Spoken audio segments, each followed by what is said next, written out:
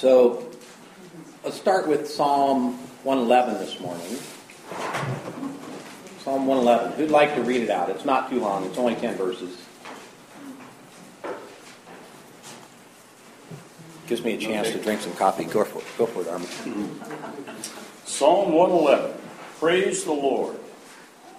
I will praise the Lord with my whole heart, in the assembly of the upright and in the congregation. The works of the Lord are great, studied by all who have pleasure in them. His work is honorable and glorious, and his righteousness endures forever. He has made his wonderful works to be remembered. The Lord is gracious and full of compassion.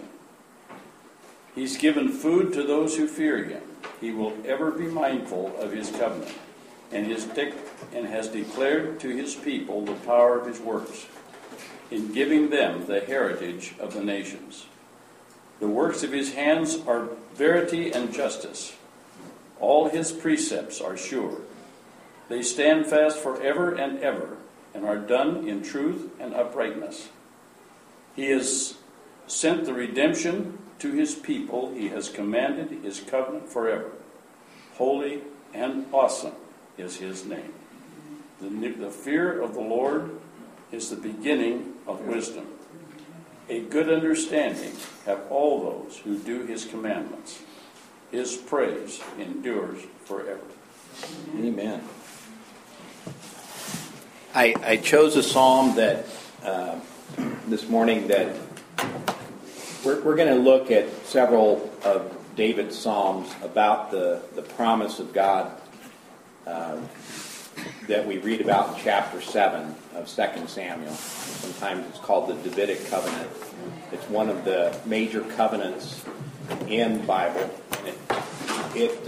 What we're seeing is a revelation through the life of David about Messiah and about God's redemptive plan and how God is fulfilling his promise to Adam, his promise to Noah, his promise to Abraham, his promises to Jacob's descendants through Moses. And what we're seeing is a progressive revelation of how God is fulfilling that promise. And that's what is central to this psalm is that God will remember his covenant forever. It's repeated twice. And so we want to understand what the covenant of God is. And I know Sean spent a lot of time teaching on the covenant, but we're about ready to come into one of the major covenants in the Bible. So that's why I wanted to start with that this morning. We're in 2 Samuel. Excuse me. And we finished a pretty thorough discussion of chapter 4 in the beginning of chapter 5. And I left you with a cliffhanger last week, which is David's family is growing.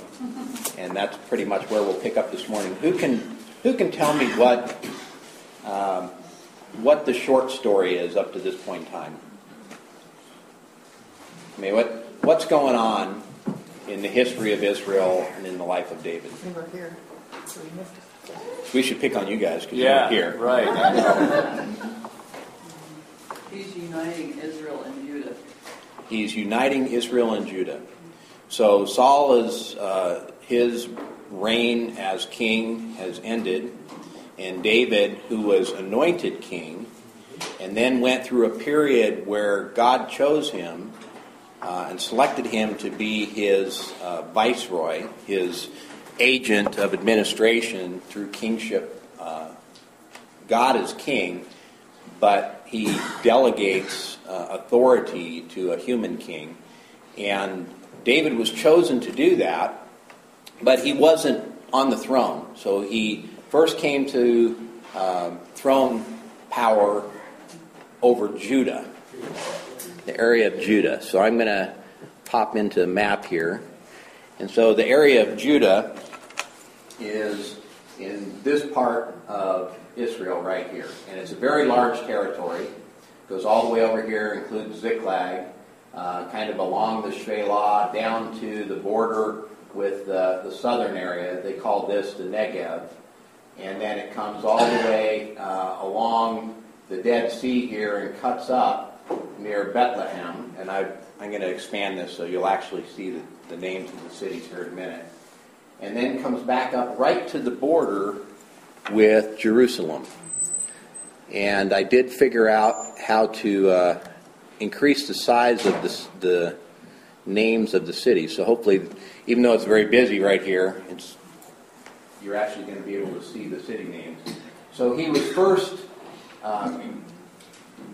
crowned king or anointed king by the people in Hebron, which is kind of the capital of Judah.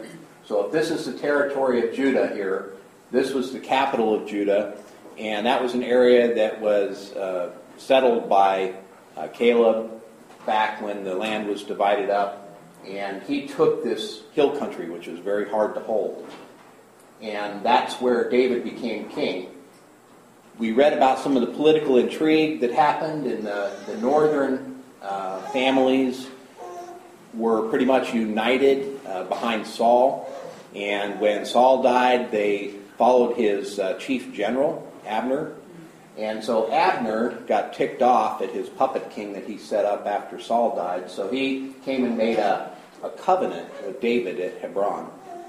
And in that covenant, it was that the northern tribes would support David. So David moved from Hebron to Jerusalem. I'm going to expand this a little bit more so that we can kind of see. Hopefully those city names and stuff are a little bit easier to read, or locations are a little bit easier to read. So David came north from Hebron down here, up along this ridge route, and he came to the city of Jebus, which was right here.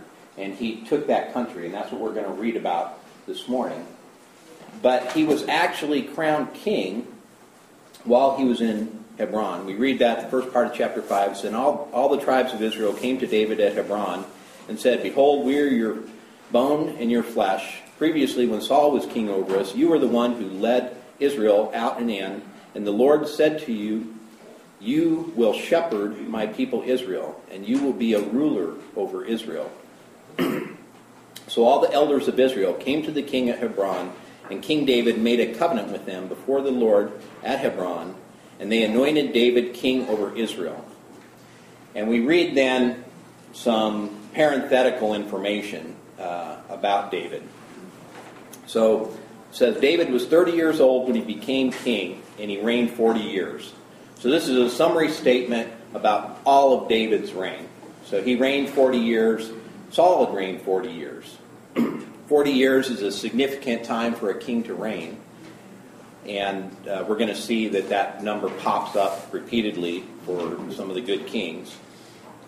And it says, at Hebron, he reigned over Judah 7 years and 6 months. So I'm in chapter 5, verse 5. And in Jerusalem, he reigned 33 years over all Israel and Judah. So now we're going to find out the story of David. If he is king over all Israel, when he was crowned king in Hebron, that was the capital of Judah. So it didn't really represent all of the tribes of Israel. So David recognized that he needed to move that seat of his rule to a more central location. What would be the most central location, and we've read about it a lot, in Israel for him to rule from? So I'm going to back up a little bit here. Originally, when they came into the territory, they came up from Gilgal here in the Jordan Valley. This is the Jordan River Valley, sometimes called the Rift Valley. And they marched uphill, and they took this country right here, and then they spread out north and south. When they spread out to the north, they put the tabernacle, which is where God lived with men, in a tent in Shiloh. So Shiloh is in Ephraim. So that was one of the strong tribes of Israel, and that was the heart of the northern kingdom. So when they came into the country, they basically set up the seat of administration for God's kingship in Shiloh, in Ephraim. Who knows what tribe Joshua was from? Anybody? Who are the two people when the story of the Jewish people, they came out of Egypt and they were 1 million plus strong, maybe a couple of million, and they went through the Red Sea and they came to Mount Sinai and God gave them the law, so the covenant was struck there at Mount Sinai. They went from there and God said, okay, now go into the land that I promised you. Pardon? So Joshua was from Benjamin. You're answering the question? Yeah. Okay. Are you sure on that? So what happened was, I'll let you look it up. I mean, it gives you the tribes of Joshua and it gives you the tribes of Caleb. So they ended up coming to an area down here. It's like all of a sudden my brain goes blank. It's not on here. It was essentially a staging area right on the edge of the southern area. And they sent out spies from there. And the spies went into the land. And where did the spies go? They went into Judah. They went into the Gaza Plain here. They probably didn't push as far north as the area that we know of as Ephraim. But they came back with a lot of goods. They came back with huge clusters of grapes and raisins and honey and produce from the land and stuff like that. And they said, it is indeed a fruitful land. Right? God has sent us to a place that's really good. The cities are already built, but there's one problem. There's giants in the land. And that's because these people down in the southern hill country here were bigger in stature and might than most of the people that they would come across. These guys were mountain men. And they were descendants of the... Greg, who were they descendants of? The Nephilim, correct. So we understand if you go back in Genesis and you read about the histories of some of these people, these were like the mighty men of renown. And so they get in there and they say, there's giants in the land. You know, whether they're really giants like Goliath is debatable, but they were very much stronger in their physical impression than the Israelites were. So the Jewish people, the Hebrews, tended to be a little bit smaller, shorter, good for carrying bricks up, and making the stuff in Egypt, but not necessarily good for inhabiting mountain country. Yes? I just have a question because you said they came from the Nephilim. Yes. Now, I thought they were wiped out with us. There was descendants of Anak, actually, which are the men of renown. So if you look at that, and you're referring to Genesis chapter 9. Yeah. And it talks about these men of renown. And this is a whole study in itself. Or chapter 6. Yeah, corruption of mankind. And it talks about the men of renown in chapter 6. And it talks about these men that were men of renown. And that's a word that's used. So sometimes people would take this as that there was maybe some fallen angels that came and intermarried with humanity. And that's one train of thought about who these people were. I think it's more along the lines of exactly what it says. These were men of renown. These were big men. They were powerful men. They were the leaders of the world at that point in time. And what happened is that Noah and his line went into the ark, and when they came out, there's a genealogy that's given. And in that genealogy, you can trace it back to the sons of Anak, I think is his name. Someone in Noah's line. Yeah, everybody that's here was somewhere in Noah's line. Because I thought you were referring Who? to Nephilim before Noah, who were wiped out. Right, but Noah had a heritage too. So he came from his bloodline. So everybody goes back to Adam, ultimately, but there were different branches and stuff. So of these men of renown, you have certain men that we see the diversity in the world today. So that diversity was already forming them, and it was represented in Adam's family. And you see that in the genealogies that come out in Genesis chapter... let's see, where do we have? The descendants of Noah, Genesis chapter 10. So you can follow it all the way through. And anyway, what happened was that these are descendants of those people that are men of renown. That's the best way I would explain it. I mean, we could do a more thorough study and go into that. But the point is that when they went into the land, that's who they ran into. And that they weren't going to easily take it. But there were two guys that said, it doesn't matter what we think about what the world says, what is true about might and power. It matters what God says. So I think we should go. And that was Joshua and Caleb, right? And Caleb was of the tribe of Judah. He was eventually would reside there in that area, because when he got to be 80 years old, so they were 40 at the time that Joshua and Caleb made this statement. They said, let's go for it. God said, let's take it. Let's go. So they were 40. They wandered in the wilderness for 40 years.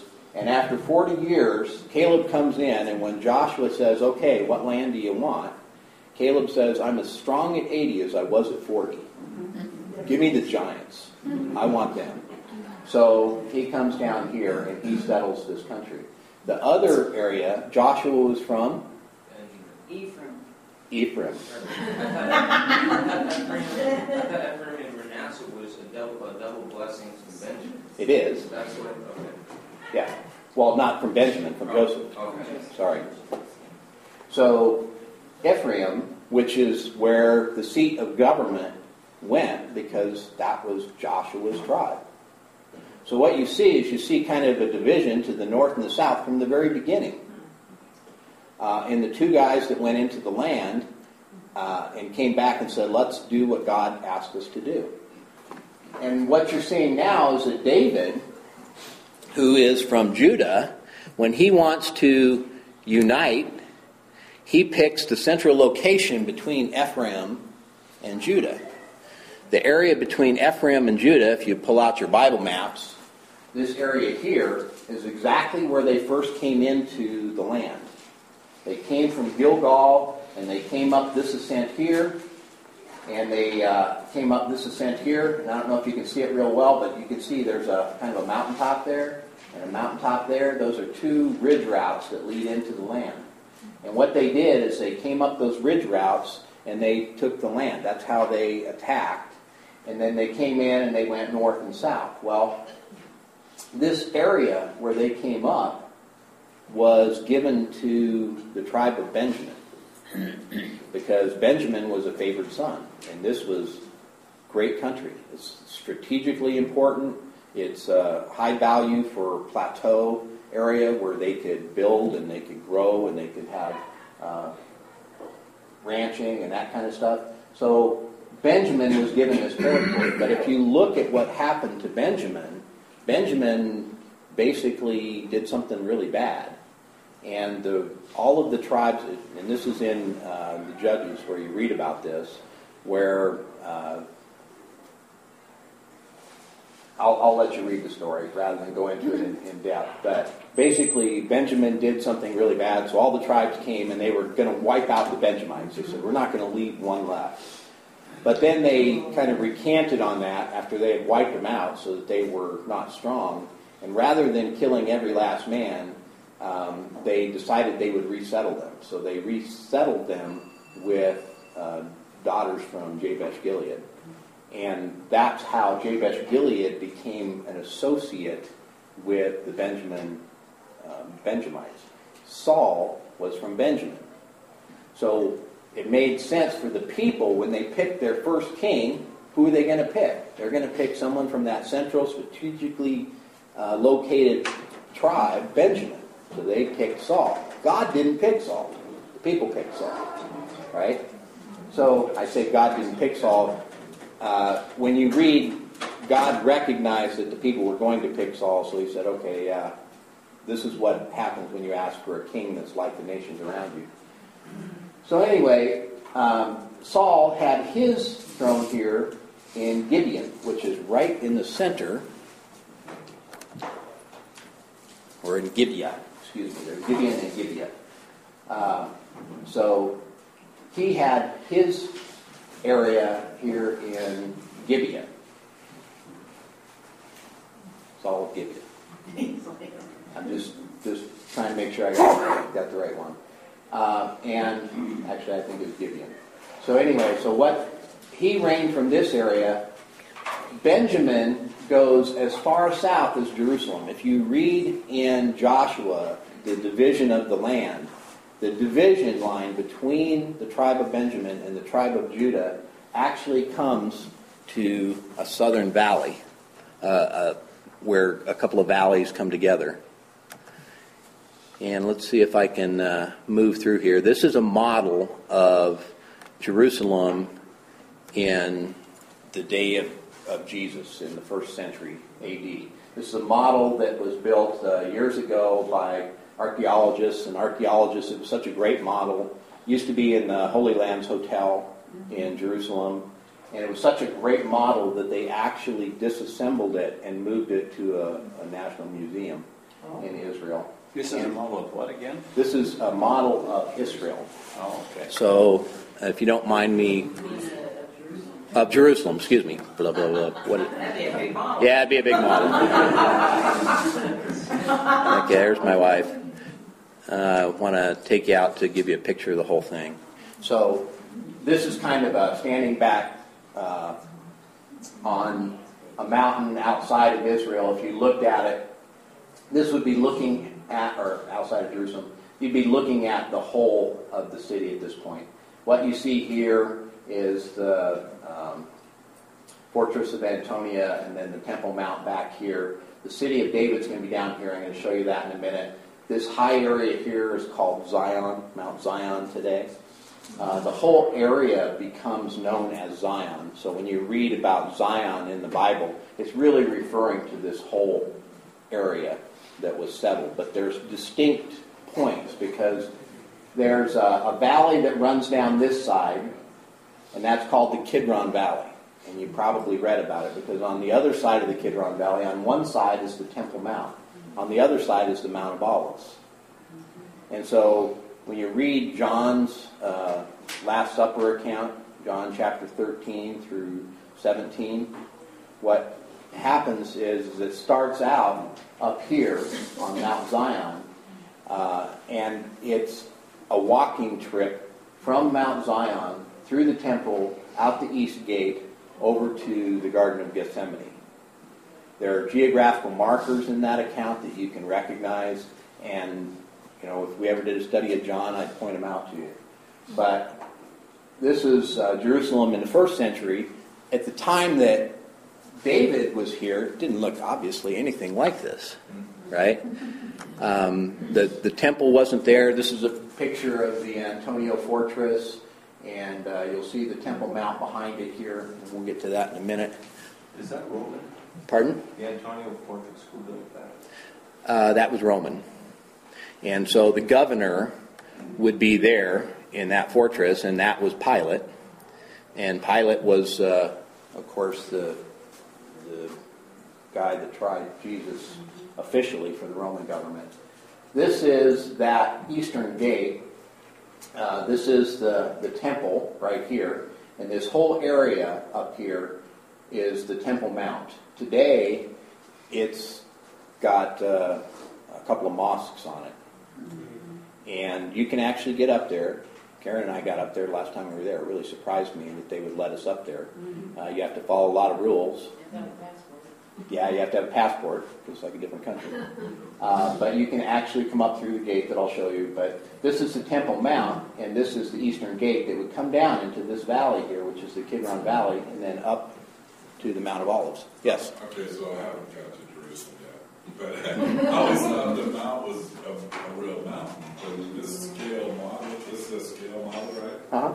I mean, Almost looks like it's It's down not the like hole a instead of it on looks the like mountain. the walls are bigger than the mountain. It's like Mount Tabor. Just Yeah. a big hill. Yes. It's a big hill. Well, we have an idea of mountain that's like Mount Rainier, Mount Mount Hood. Hood. And these things are going from near sea level to 14,000 feet in the case of Mount Right, Rainier. but You see even there was a that, mosque? I mean, like the mosque that you see in all the pictures now Mhm. would be about where that. Exactly where the temple is, yeah. Yeah, kind of interesting, yes.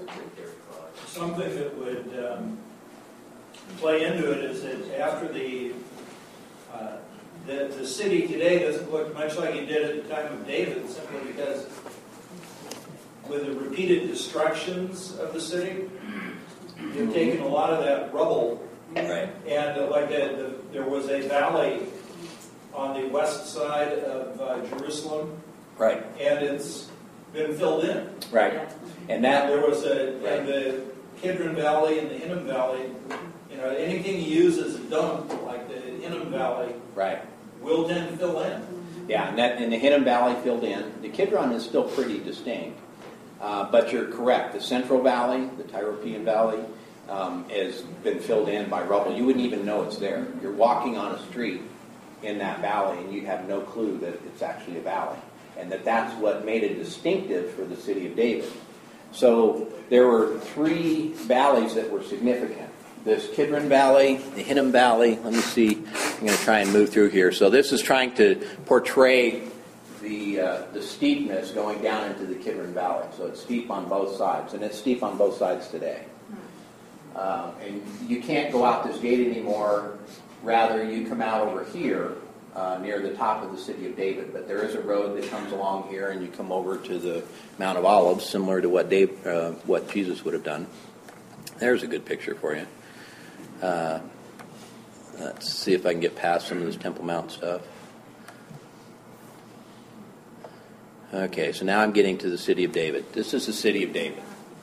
So when we read here in chapter 5 of 2 Samuel, read this account.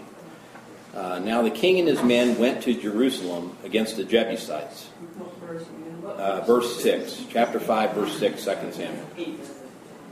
Yeah, sorry. I jumped right in. Now the king and his men went to Jerusalem against the Jebusites, the inhabitants of the land.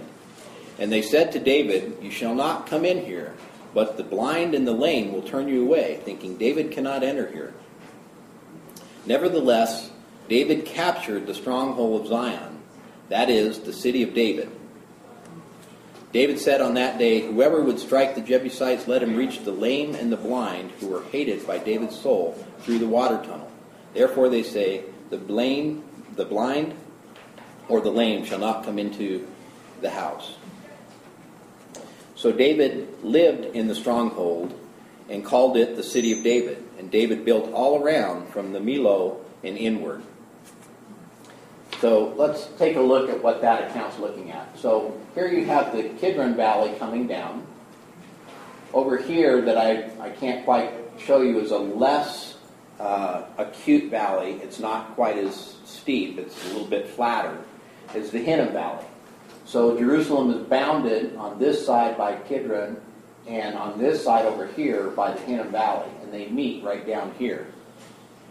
And there's a well, a spring, in this area here that was behind the wall of the Jebusites. So the wall that you see here in 1st century Jerusalem, there was a wall similar for the city of David, but it went more like this.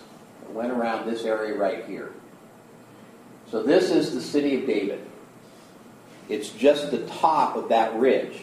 And there's a central valley that comes down here. This is the Temple Mount up here. And you would actually go around the Temple Mount, and there's part of the city up here, which was developed by subsequent kings. The Temple Mount, which we also read about in Samuel, at the end of Samuel, was taken by David, or paid for by David, as a place to make an offering for God for stopping the plague that was coming in because of his sin.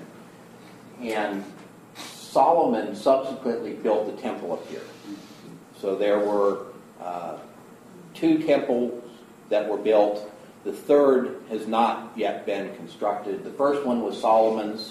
The second one was built after Solomon's was destroyed by the Babylonians, and it was rebuilt by Herod the great builder. And part of that temple still stands today. That's what the Western Wall is. They call it the Wailing Wall. People will go up and they'll put their little prayers on a piece of paper and shove it in the wall. So you go to this wall and it's got all these little tubes of paper in it. But that was very significant when the Jews retook the land in 1948. They actually took it in 1949 in that part of the country. When they came into Jerusalem and they actually took control of that area, which we call the Western Wall, that was very significant.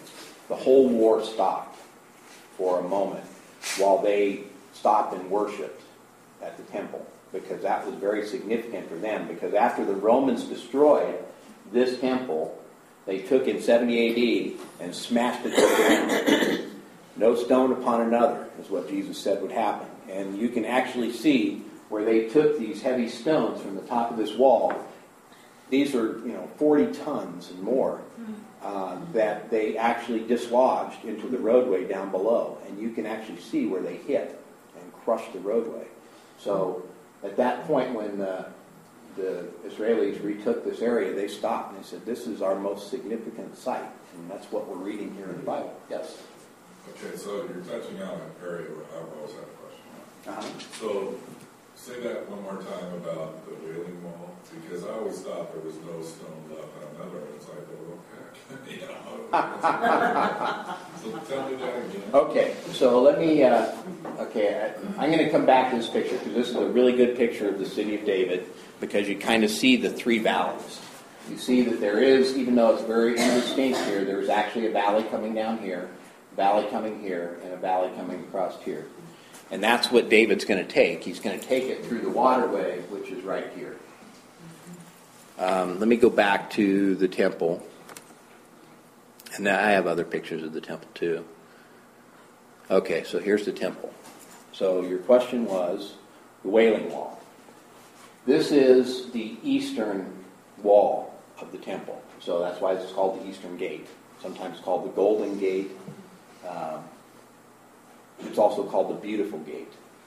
So when you read in Acts about Peter and John walking through the Beautiful Gate, this is how they were entering the Temple Mount area.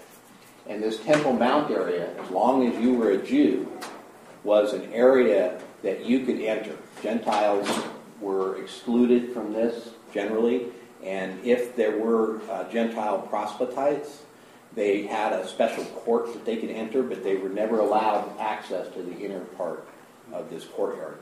Question back here? No? Okay. So this is the eastern wall. On the other side over here is the western wall. And when I'm actually walking around this model, and I'll show you the western wall at one point.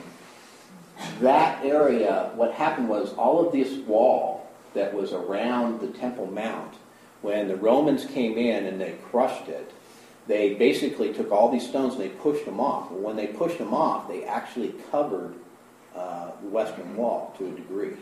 So there was a bunch of debris in there. And they had to clear out that debris.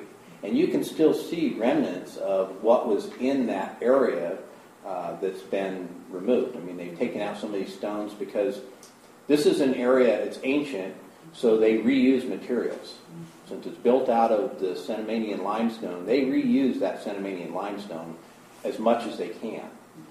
And Herod the Great, being a great builder, had huge chunks that were shaped in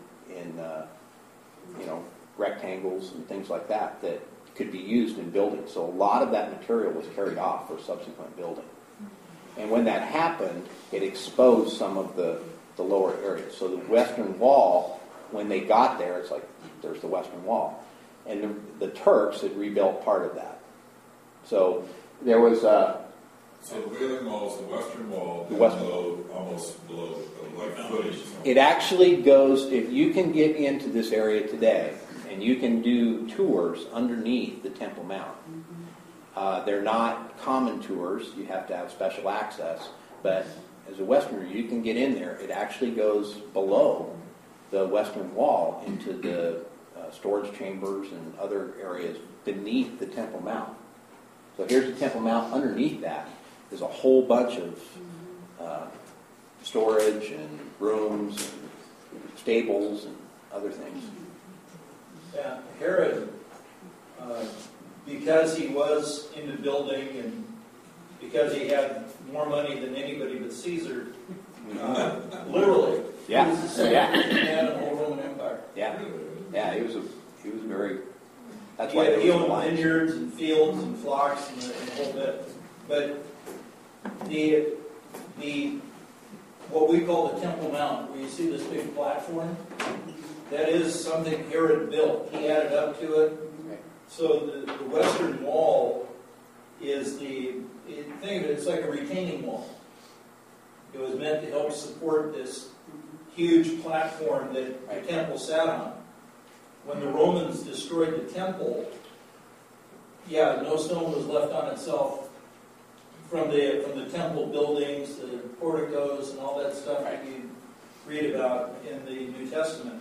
All of that was leveled off, Right. but the platform remained. Right. And the support structures. I mean, That's what the Herod was, he could actually move mountains, and he did. There were areas where he wanted one mountain to be taller than another.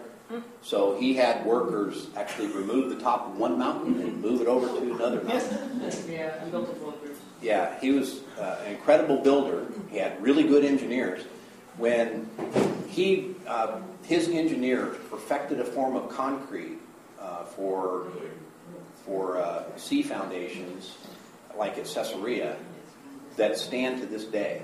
You could still see the foundations of structures that he built at Caesarea on the sea. concrete is like better than ours? Yes, and not only that, but it was built in place. Yeah. It was built in place. I mean, they understood chemistry. They understood engineering. Built in place, and it actually formed as part of using the seawater as part of the chemical equation to make this concrete that persists to this day. Incredibly durable. So these are smart guys. We think we're smart. Do we have any idea of the technology they used at that time? I mean, the picture in our mind is horses and donkeys and wooden wheels and, to move a 40-ton stone and precisely place it, there had to be some technology much more advanced than that. Yeah. That isn't even mentioned by our modern day people. I mean, Right. they had reached levels that we have no imagination of. Well, and you can see some of the stones. They're still there, 2,000 years later, placed. And we have no idea how they were doing that. Well, we know that it was done with human power. Well, I know, but they had to have leverage. Well, of course they used leverage very I creatively. mean, they had to have They something understood else. leverage very well. Like I say, he was an incredible builder, and we would say, well, they must have had alien help because they couldn't do it. They didn't have our cranes. They didn't have our Engineering. the most powerful engine that we know of is the human body. You eat a little bit of plant material, and you can lift stones. You can chop down trees. It's incredible the amount of power that God built within the human body. If you do the math equations for how many BTUs we can generate, we're incredibly powerful, wonderfully made. David Yeah, but said. you're still not going to lift a 40-ton stone. Not by myself. I'm not. But not only did God give us community, but He also gave us brains, and that's one of the things I want to point out as I go through this stuff is they did incredible things. Oh, yeah. Not much has changed between the time that Adam fell in the garden and today. Not much has changed in the human heart. Not much has changed in the human mission. Right? We think that things are radically different today and that we're constantly getting better. This is a modern idea that there's a continual improvement in humanity. That is an absolute falsehood, and the Bible tells us so. And so when we see these things, it reinforces that no, God really is sovereign. What he created was built to last. And what happened was a fundamental corruption of his creation. And he's not just going to repair it, he's going to remake it. And that's what we're seeing. The seeds of that are being put down right now as we uncover this in the Scripture. And it's phenomenal that they would go from David. From the time of David to this temple was 1,000 years. Right? So, that's a good picture. Let me go back there. Okay, so here is, as you come out on the southern gate of the Temple Mount. Now, this is the Temple Mount today. So the temple's up here. You talked about all the porticos and all of the other functions. This was a major social area where people would interact. And if you were a business owner, you wanted space on the Temple Mount, right? Because you could sell your goods. That's where everybody comes. There are certain requirements just to get up there. And so you've got qualified customers that are walking up the door. And this was an area that gives you access underneath the Temple Mount area on the southern side. And there was an area here where people would go through their ritual bathing in order to prepare themselves, and they would come around and enter over here. There's another arch over here. You can kind of see it a little bit. And then there's another stairway that comes up to the Temple Mount. But they would do their ritual bathing here, and this would be an area of teaching. So some of the areas that we read about Jesus teaching in Jerusalem would have been here at the temple, right? This is a teaching area, a staging area. It's right at the head of the city of David. So the city of David starts right here and goes down this slope. And it's at the time that David was here, and he goes against the Jebusites, they had this completely walled off and fortified to the point where they said, there's no way that you can take this. We have a spring that is within the wall, so we have water. We have food supplies to last us. And we've got fortification that makes this impenetrable. Even our lame and our blind can defend this location. So David knew the plan of God, right? That's what we read here. David knew the plan of God, and that the plan of God was to have this country his people's country. When I say his people, we're all his people, but there were a specific group of people that were descendants of Jacob that were intended to represent God to the world. They are intended to represent him as God being king, reigning from his city on earth, which would become Jerusalem, and that they would interact with all of the nations. So the other 11 tribes had the same job as the tribe in the temple, which was to represent God in the world. And God said, this is the area that I want you to inhabit, which is this little intersection point on the map. It isn't anything. When you look at Egypt, you look at Assyria, you look at Babylon, you look at the other nations in the world at that point in time, a little tiny dot is a crossroads, and that's Israel. And in that crossroads, God said, this is where I'm going to put my foot on the ground in the world, where the bridge between heaven and earth will be accomplished. It will be the endpoints on the bridge. And that out from here, the whole world will be blessed. Right? That's what's going on. David comes up here, he says, I know the plan of God. God says, this is our country. So you can't tell me that lame and blind can defend this against God. And that's what David does. He says, you know what? Water is the key. This is an arid land. We know that water is key. If you're a strategic thinker, what you do is you say, I'm going to attack the water. But David does more than that. He says, rather than cut off the water and cause them to have to exit the place in order to find water, I'm going to use that water and I'm going to come up the water chute. And we have other pictures which I can show you. That there was an actual Canaanite tunnel that went down to this spring. And it was within this walled area. Hezekiah then took that and fortified that and made another tunnel. But there were actually two accesses to this spring. There's the old Canaanite tunnel, and then there's Hezekiah's tunnel, which was built at a later time. David used that as an access point to come up and take this city. And when he took it, he took the highest point of land up here. So they came in underwater, or did they have to shut off? You can't shut Well, off this it's kind of like this. A spring is a place in geology where you have water moves along underground, like it does above ground. You got streams, and it's moving along strata in geographical or geological topology. And what happens is where it's moving, where that comes into contact with the surface, you get a spring.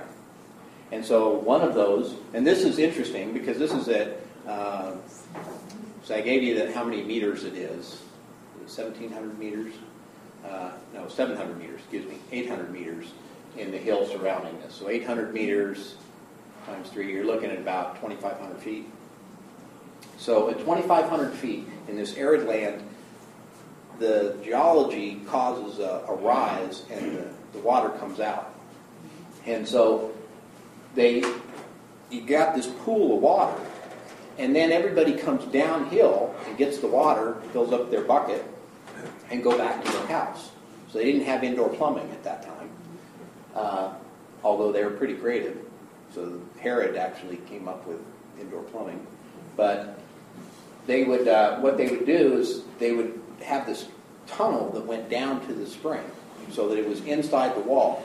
And they just used the natural breaks in the rock and figured out, okay, this is exactly how we're going to do it. What's even a greater engineering feat is that Hezekiah's tunnel is, I'd have to look up the exact distance of it, but it's very long, And they actually started at both ends and met in the middle. Yeah. And you can go there today, and it's actually chiseled on the wall where the two sides met.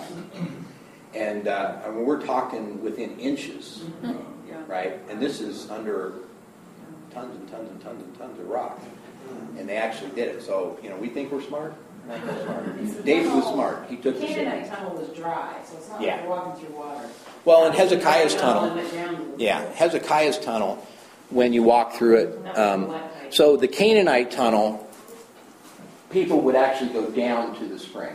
When Hezekiah built his tunnel, he actually brought it to a pool down here. So he went down to the spring, and his tunnel dropped down to this pool. So this pool here that you see is the Pool of Siloam.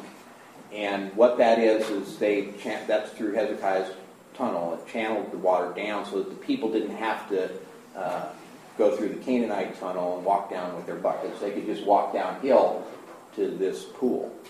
But that wasn't there in the time of David, right? And if you look at that would have been outside the Jebusite city because it's kind of on the lower part of the Central Valley. So it would have been exposed.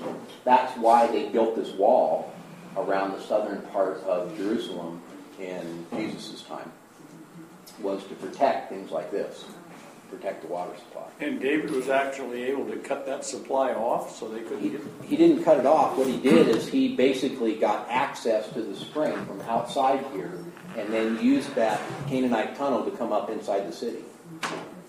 So he came up from the inside. Rather than trying to attack the wall, he came up through the Canaanite So there was access to that from the outside somewhere. if you know where it is. So who would know where water is in the desert? Pardon? A shepherd would know, right?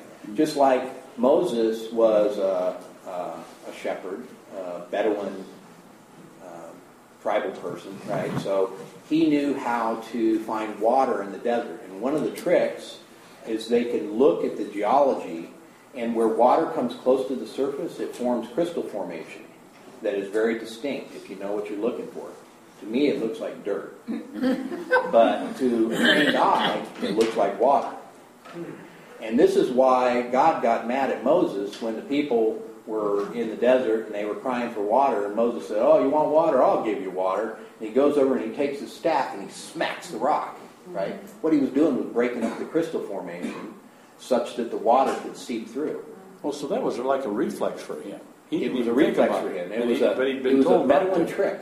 Huh? It was a Bedouin trick. He knew how to get water out of the rock.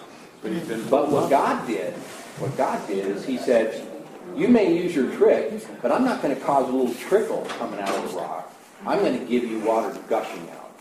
And so water came gushing out of the rock. And then he said, Moses, what did I tell you? Right? I told you to trust me. Yeah. And you didn't. You used your own knowledge, your own tricks. And so God doesn't like people going against his explicit instructions. And so that's what you're seeing here, is that David, at this point in his kingship, he's at his absolute peak. He has gone through God's character university.